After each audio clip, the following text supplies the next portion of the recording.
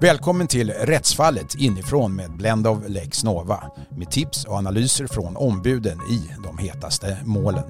Dagens podd handlar om skatt på en lite underhållande nivå. Bowling har normalt en 6% i moms som annan idrott. Men när det kallas discobowling och ett ljusspel sätts igång, liksom musik i högtalarna, då vill Skatteverket att det ska vara 25% och kallas nöje och rekreation.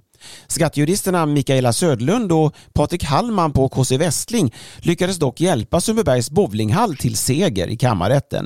Men är inte bowling idrott även med musik och lampor? Jo, bowling är idrott och har alltid beskattats med en lägre skattesats om 6%. Och det har egentligen aldrig varit några frågor kring det. De idrotter som är anslutna till Riksidrottsförbundet presumeras vara idrott och då alltså beskattas med en lägre skattesatsen. Alternativt ingen moms alls. Det beror på vem som tillhandahåller det. En förutsättning för att det ska anses vara idrott, det är att idrotten utövas på det sätt som medlemsförbundet i fråga har angett för den specifika idrottsgrenen.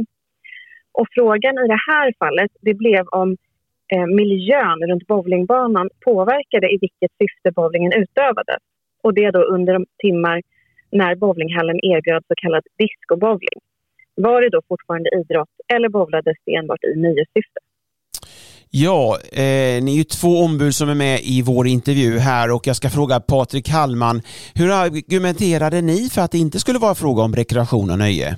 Våra argument byggde framförallt på information som vi samlade in när vi var där i hallen. Vi såg att besökarna under de ordinarie bowlingtiderna tränade, spelade bowling som vanligt. Försäljning av alkohol pågick redan innan bowlingen kallades för discobowling. 7:00 ändrades belysningen i lokalen. Det var samma personer där. De fortsatte träna, spela med samma utrustning, samma poängsystem och samma tävlingsmoment. Det fortsatte också komma besökare som uppenbarligen tränade idrotten bowling på ett seriöst sätt. Det blev väldigt tydligt för oss att det som benämndes som discobowling egentligen inte förändrade varken besökarnas beteende eller deras bowlande. Det enda som ändrades här var belysningen. Och det var också det vi lyckades förmedla till domstolen. Men vad sa Skatteverket om? Hur argumenterade de? De hävdade ju att det var nöje och inte idrottsutövning.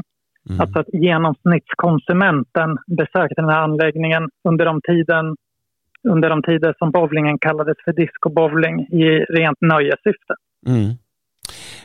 Mikaela Söderlund, finns det fler exempel inom idrotten där de här gränsdragningarna uppstår? Ja, det finns det. Och det har varit en hel del liknande bedömningar som har varit aktuella på senaste år. Och exempel som jag kan nämna är då paintball, golfsimulator, höghöjdsbana, trampolinpark. Och samtliga de här exemplen har bedömts vara idrott. Och idrotten ska då enligt Skatteverket utövas i en lokal som är inrättad för det här idrottsutövandet. Om idrotten äger rum i en lokal som huvudsakligen är inrättad för nöje och avkoppling så är det troligtvis inte idrott enligt Skatteverket. Finns det någon risk för... Också, ursäkta.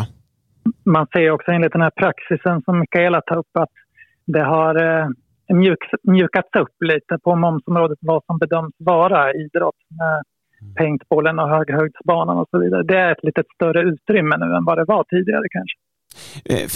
Finns det någon risk för missbruk att man då använder idrottsformen så att säga som förklädnad för att slippa den här höga momsen? Presumtionen för att det ska vara idrott det är ju att det är en idrott som då är ansluten till Riksidrottsförbundet. Så vad som helst kan inte kallas för idrott och därmed beskattas med en lägre skattesatsen. Och här kan det ju handla mycket om vad man kan bevisa vid en eventuell utredning från Skatteverkets sida. Varför utövar en genomsnittskonsument den här idrotten i den här miljön?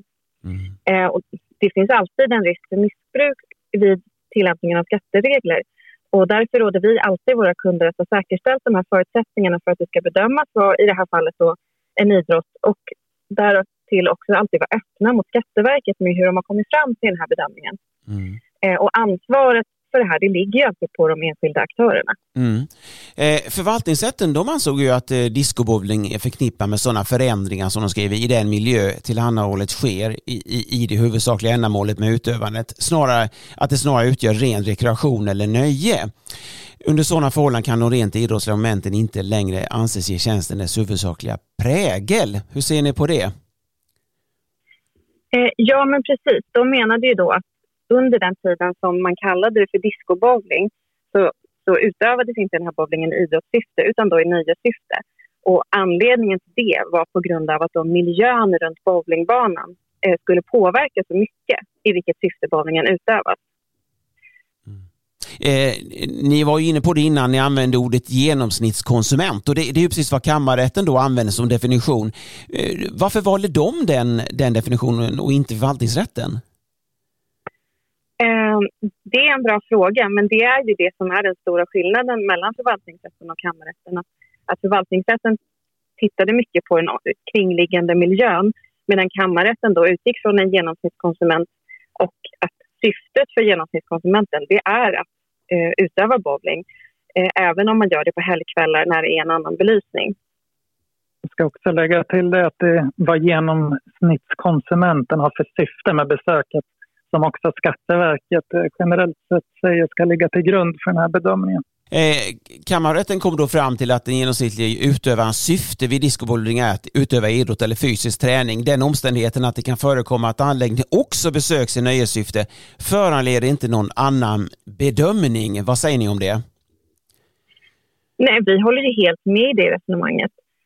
Den genomsnittliga besökarens syfte är att utöva idrott oavsett vid vilken tidpunkt och till vilken belysning som den här bowlingen utförs. Det var ju det som vi drev i det här fallet och som vi också hade framgång med. Sen var det också en diskussion om kombinationen barnkalas och discobowling. Vad gick den ut på? Det är i grunden en fråga om barnkalasen momsmässigt har utgjort ett eller flera tillhandahållanden och vilken skattesats som ska tillämpas på det. Det är när man tittar på det här om det har utförts ett eller flera tillhandahållanden brukar man prata om att det ska göras en bedömning utifrån alla omständigheter som kännetecknar transaktionen. Man ska ta hänsyn till marknadsföring, om man betalar separat, om de olika delarna har ett självständigt värde, om det har funnits en möjlighet att välja bort någon av de här delarna. Den här bedömningen kan få lite olika utfall. Det kan ju landa i att det är flera olika tillhandahållanden där skattesatserna ska bedömas separat. Det var ju det bolaget yrkade på här, att det skulle vara 12% för maten i barnkalaset och 6% för bowlingen. Det kan också landa i att det är ett samlat tillhandahållande där en av delarna är överordnad. Vilket skulle innebära att momssatsen för den överordnade delen av tillhandahållandet tillämpas på helheten. Till exempel om maten i barnkalaset hade ansetts överordnad här så hade det blivit 12% moms på hela tillhandahållandet. En tredje variant är också att de olika delarna tillsammans utgör ett nytt tillhandahållande som ska bedömas frikopplat ifrån sina beståndsdelar skattesatser. För det utfallet landar ofta i att det är 25% moms på allt eftersom det blir ett nytt tillhandahållande som ofta inte omfattas av någon av särregleringarna och de reducerade skattesatserna. Men Skatteverket hade inställningen att barnkalasen momsmässigt utgjorde ett samlat tillhandahållande och att discobowlingen var överordnad. Alltså att det skulle vara 25% moms på allt enligt deras bedömning. Då. Sen kommer vi in i lite förfarande regler här och begränsningen som finns i att Skatteverket och domstolen inom omprövningen av målet inte har utrymme att ändra bolagets beskattning till att bli sämre än de siffror som redan hade godtagits i de ursprungliga deklarationerna. Vilket utfallet skulle bli här enligt Skatteverkets bedömning. För det här var ju omprövningar och inte enligt grundbeslutet. Då. Och det var det här kammarrätten konstatera och besluta om att discobowlingen ska bedömas som idrott och 6% moms. Även i den delen som avser barnkalas. De behandlade alltså inte frågan om ett eller flera tillhandahållanden. Nej. Men utfallet av Skatteverkets bedömning nu när det konstaterat att discobowlingen varit idrott också är att det skulle bli 6% moms på hela barnkalaset. Alltså även matdelen. Det kan ju ibland vara så att skatterätten har ett lite oförtjänt rykte av att vara lite torr och tråkig och abstrakt kanske många gånger. Men det här bevisar väl motsatsen, tycker ni inte det? Jo, det här är väl inte alls abstrakt utan väldigt relaterbart skulle jag säga. Ja, vad säger du, Mikaela? Jag håller med. Var det roligt att jobba med det här fallet? Ja, det var det absolut. Och det är ju roligt att jobba med någonting som, precis som Patrik säger, som är så relaterbart för alla. Det sa skattejuristerna Mikaela Södlund och Patrik Hallman på KC Westling. Rättsfallet inifrån är tillbaka med ett nytt avsnitt i nästa vecka.